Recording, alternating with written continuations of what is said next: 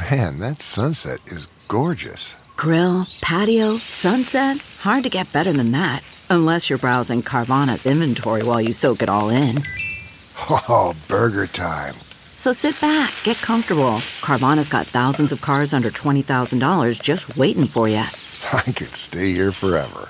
Carvana, where car buying meets comfort meets convenience. Download the app or visit Carvana.com today.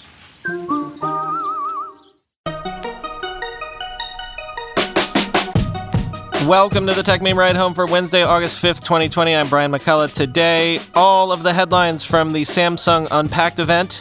New Galaxy Note 20s, new Galaxy Buds, new Galaxy Watch, and more. Disney has already hit its goal for Disney+. ByteDance remains defiant even as Facebook launches Instagram Reels. And Anthony Lewandowski remains defiant even as he is sentenced to prison. Here's what you missed today in the world of tech. Samsung's Galaxy Unpacked event was today, and Samsung unveiled 5 new products to, as Samsung put it, help you navigate the new normal. Let's run down the 5. There was the 6.7-inch Galaxy Note 20 and 6.9-inch Note 20 Ultra, coming with Android 10, Snapdragon 865 Plus, and a whole bunch of snazzy new features, all starting at $999 and $1,299 respectively, quoting 9to5Google. On paper, the Note 20 is pretty similar to the Galaxy S20 Ultra. It has the same 108-megapixel camera sensor, a similar 6.9-inch QHD Plus Super AMOLED display, and shares a lot more in common on the spec sheet as well, as seen below.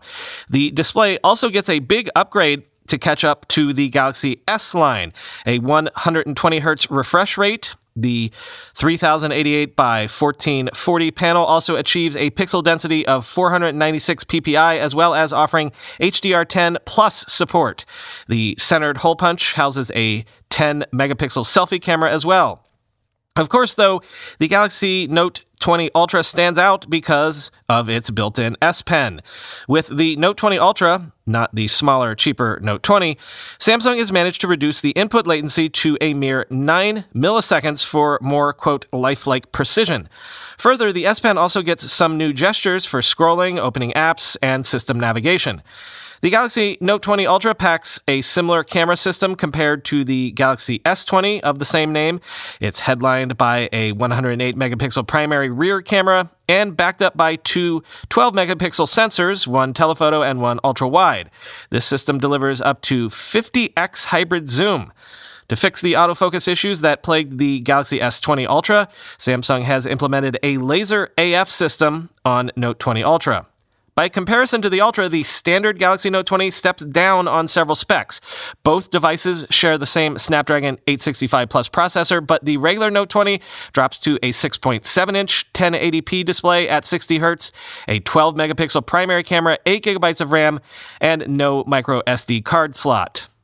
Samsung is also including some new features on its Galaxy Note 20 series, starting with Samsung Notes. The built-in S Pen optimized note-taking app is getting enhanced sync across your phone, Samsung tablet, and Windows PC. The app is also adding autosave and improved folder management. On top of that, Note owners can now annotate and highlight PDFs while recording audio feedback, which syncs with what's been drawn with the S Pen. DeX also gets a major upgrade with the Galaxy Note 20/Ultra, with a wireless connection to any Miracast-enabled TV.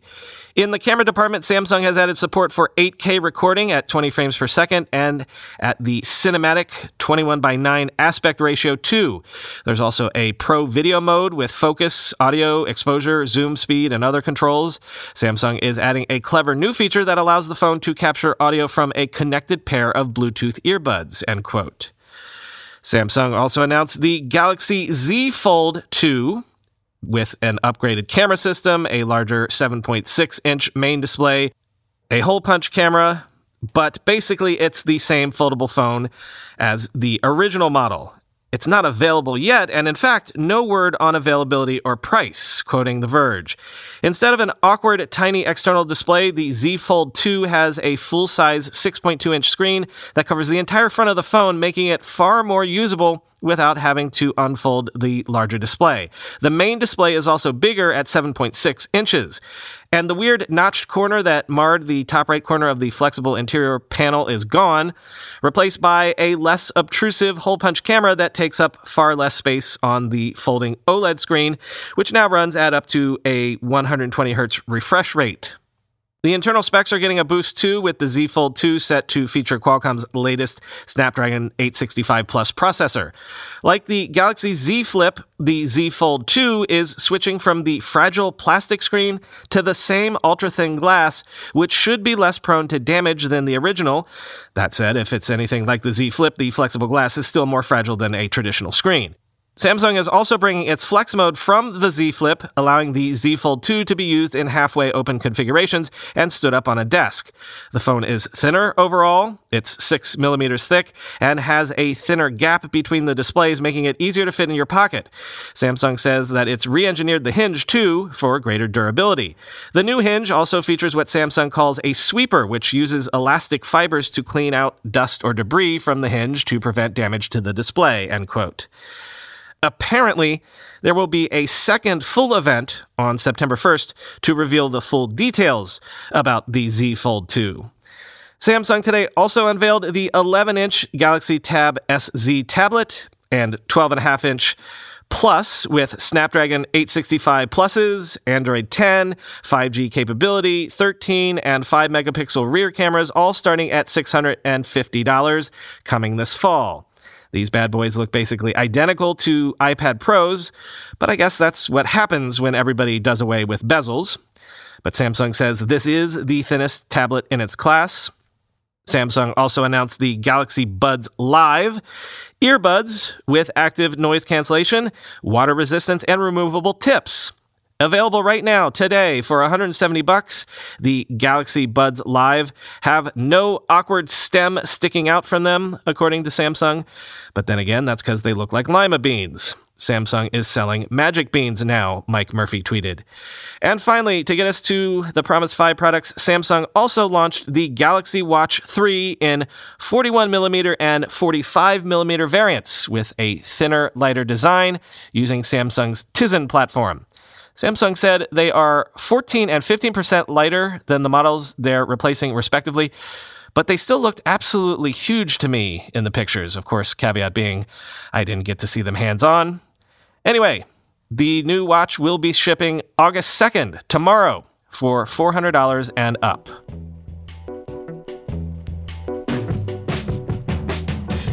In reporting earnings yesterday, Disney revealed that Disney Plus has grown to 60.5 million subscribers, up from the 54 million subscriber number back in May. Overall, the House of Mouse now has more than 100 million paid subscribers for streaming services across its Disney Plus, Hulu, and ESPN Plus offerings. They actually got one more ESPN Plus subscriber in the form of me over the weekend, so I could watch my beloved Arsenal win the FA Cup. Quoting TechCrunch, of course, the coronavirus pandemic has accelerated growth for some streaming services. Most notably, Netflix added more than 10 million new subscribers in its most recent quarter, bringing its global total to nearly 193 million. As for Disney's other streaming services, ESPN Plus has grown more than 100% year over year to 8.5 million subscribers as of June 26, while Hulu grew 27% to 35.5 million subscribers. 3.4 million of them are paying for both video on demand and live TV, end quote. So it's worth pointing out that Disney's original goal for Disney Plus was to hit between 60 and 90 million subscribers by 2024. So they've reached the low end of that range 4 years early. Also, the transformation of the movie industry continues apace. Disney also announced that their live-action Mulan movie will be released on Disney Plus on September 4th. So skipping movie theaters for now. However, this will not be a free stream if you're a Disney Plus subscriber. If you want to watch Mulan at home, it will cost you an additional $29.99 on top of your subscription, which tons of people were freaking out about online, but that price seems really reasonable to me. I mean, if Christopher Nolan would allow me to, I'd gladly pay upwards of $30 to watch Tenet right now. As Julie Alexander tweeted, quote, "A reminder, theaters take a decent portion of sales revenue from the studios. Video on demand through Amazon/iTunes can give the studios about 80% of revenue. This will give Disney 100% of revenue, 100% of user data, 100% control. That's everything," end quote.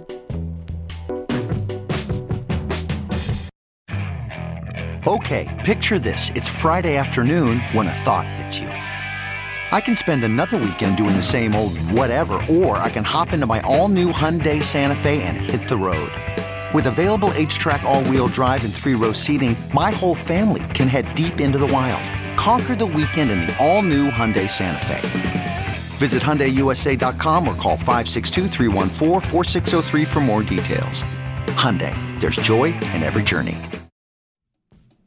Love, love, love Yahoo Finance. Use it every day to research companies we talk about on the show.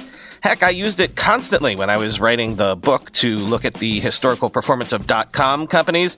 But when I'm working on my own portfolio, it's also the autocomplete in my browser, yahoofinance.com. They are the #1 finance destination, producing a holistic look at the financial news cycle, including breaking news, original editorial perspectives, analyst ratings, independent research, customizable charts, and so much more. And when you use it for your personal investing tool like I do, you can securely link your brokerage accounts to it for a unified view of your wealth, including 401k and other investments. A comprehensive perspective is what sets apart great investors, and it's how Yahoo Finance ensures you have the insight to look at your wealth in its entirety. When it comes to your financial future, you think you've done it all, you've saved, you've researched, you've invested all that you can. Now, you need to take those investments to the next level by using what every financial great uses, Yahoo Finance. Think of it as an observability dashboard, but for your finances. With a community of over 90 million users each month, their real strength is helping you on your way to financial success. For comprehensive financial news and analysis, visit the brand behind every great investor, yahoofinance.com. The #1 financial destination, yahoofinance.com. That's yahoofinance.com. Facebook has officially launched Instagram Reels. Its much-discussed TikTok competitor that lets users create and publish 15-second videos. The app is live now in more than 50 countries, including the US, UK, and Japan. To remind you how we got here, I will quote TechCrunch. In late 2018, Facebook launched a TikTok clone called Lasso. The app didn't take off and was shuttered this year. Though unsuccessful as a standalone product, Lasso represents Facebook's ability to run what are essentially large-scale beta tests that don't have to generate revenue. This allows Facebook to collect a sizable amount of user behavioral data that can then be put to use when building new features for flagship apps, like it's doing with Instagram Reels. Following Lasso's test, Instagram released Reels in Brazil in November 2019, where it was called Sinas, to see how Instagram users would respond to a different sort of mobile video experience. With Reels now, Instagram's goal is not just to capture the now potentially up for grabs TikTok audience in the US, it's to steal them away even if TikTok remains. Today, Instagram caters to a certain kind of creator community that doesn't always overlap with the younger Gen Z and up user base that's found a home on TikTok, and Gen Alpha, if we're being honest. Instead, Instagram users either share polished, curated photos to their feed, publish personal and casual videos and stories, or share almost YouTube-like creator content to IGTV. Meanwhile, Instagram's browsing experience hasn't offered a way to quickly swipe through videos like on TikTok. Reels aims to change that. The feature lets users create and publish 15-second videos using a new set of editing tools that include options like AR effects, a countdown timer, a new align tool to line up different takes, and of course, music. Instagram's deals with major record labels mean users won't have to wonder if their sound will later be removed due to a rights issue and will offer a variety of musical content right out of the gate. A comprehensive audio catalog could be a competitive advantage for Reels, not to mention a feature that's difficult for smaller apps to acquire due to the complicated nature of record label negotiations, end quote. Speaking of TikTok, parent company ByteDance struck a defiant note yesterday. In a letter to staff, ByteDance founder and CEO Zhang Yiming said that any forced sale of TikTok to a U.S. buyer is unreasonable, and the real goal, according to Zhang, of any U.S. actions is the outright ban of TikTok, quoting Bloomberg. While a forced sale of TikTok to a U.S. buyer is unreasonable, it is still part of a legal process and the company has no choice but to abide by the law, Zhang said. Quote, but this is not their goal or even what they want. Their real objective is to achieve a comprehensive ban, he wrote. Zhang's comments were echoed by prominent venture capitalist Li Kai-fu, who wrote Tuesday on Chinese social media he found the fracas around TikTok, quote, unbelievable. The former head of Google's Chinese operations added that while Google was forced to leave China, Beijing had always been clear about its restrictions, while Trump lacked a legal basis to bar TikTok. In a separate letter yesterday, Zhang said ByteDance is exploring all possibilities to resolve an intensifying confrontation with Washington and that the world's largest startup has made no final decisions on options.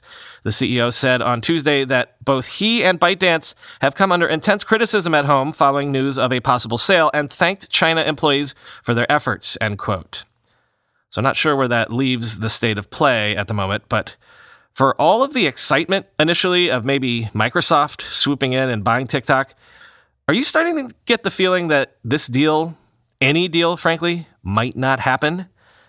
I'd wager I think we're back to even money in terms of TikTok maybe going away completely in the U.S. Anthony Levandowski, the head of Uber's self-driving unit, was sentenced to 18 months in prison, but he won't have to serve time until the threat from COVID-19 has passed.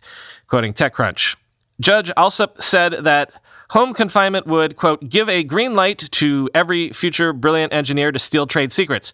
Prison time is the answer to that, end quote. During court proceedings today, Lewandowski also agreed to pay $756,000 in restitution to Waymo and a fine of $95,000. The U.S. Attorney's Office had recommended a 27-month sentence, arguing in court today that Lewandowski had committed the crime for ego or greed and that he remained a wealthy man. Lewandowski had sought a fine, 12 months home confinement, and 200 hours of community service. And Lewandowski spoke briefly on his own behalf, quote, the last 3.5 years have forced me to come to terms with what I did. I want to take this time to apologize to my colleagues at Google for betraying their trust and to my entire family for the price they have paid and will continue to pay for my actions, end quote. And yet, Lewandowski is not skulking away. Even as he faced years in prison, the maverick engineer was also plotting a comeback that could see him netting upwards of $4 billion from Uber. TechCrunch has learned that Lewandowski recently filed a lawsuit making explosive claims against Waymo and Uber that, if proven, could turn his fortunes around with a multi-billion-dollar payout. Whether this is a last-ditch effort by a desperate man whose career has been upended by his own poor choices or a viable claim against a double-dealing tech titan will be up to the courts to decide. This new lawsuit, filed as part of Lewandowski's bankruptcy proceedings, mostly focuses on Uber's agreement to indemnify Lewandowski against legal action when it bought his self-trucking company, Otto Trucking. It also includes new allegations concerning the settlement that Waymo and Uber reached over trade secret theft claims.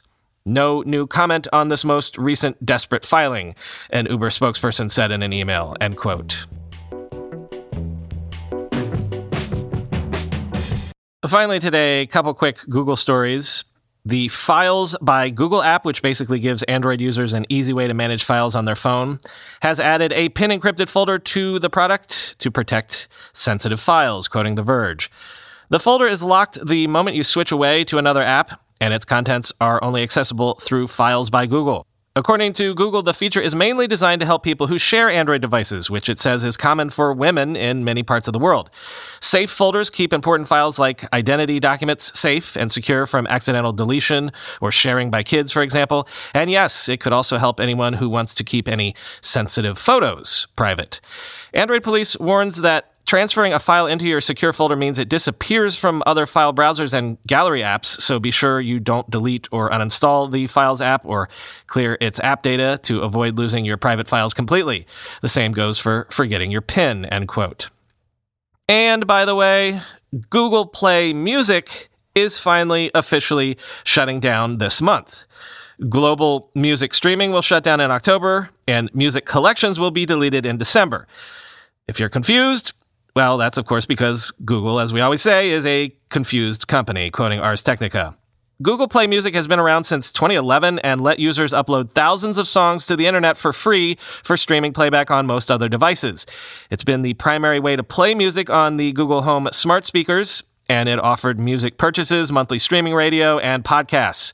Google Music has been neglected for years, though, and like the company often does, Google decided to make a second competing music streaming service instead of maintaining the first service. That second service is YouTube Music, which is now Google's favored music app. The merger between the two was originally announced in 2018, and now it's finally happening. YouTube Music places an emphasis on music videos, as you can guess from the name, and the app has more modern design.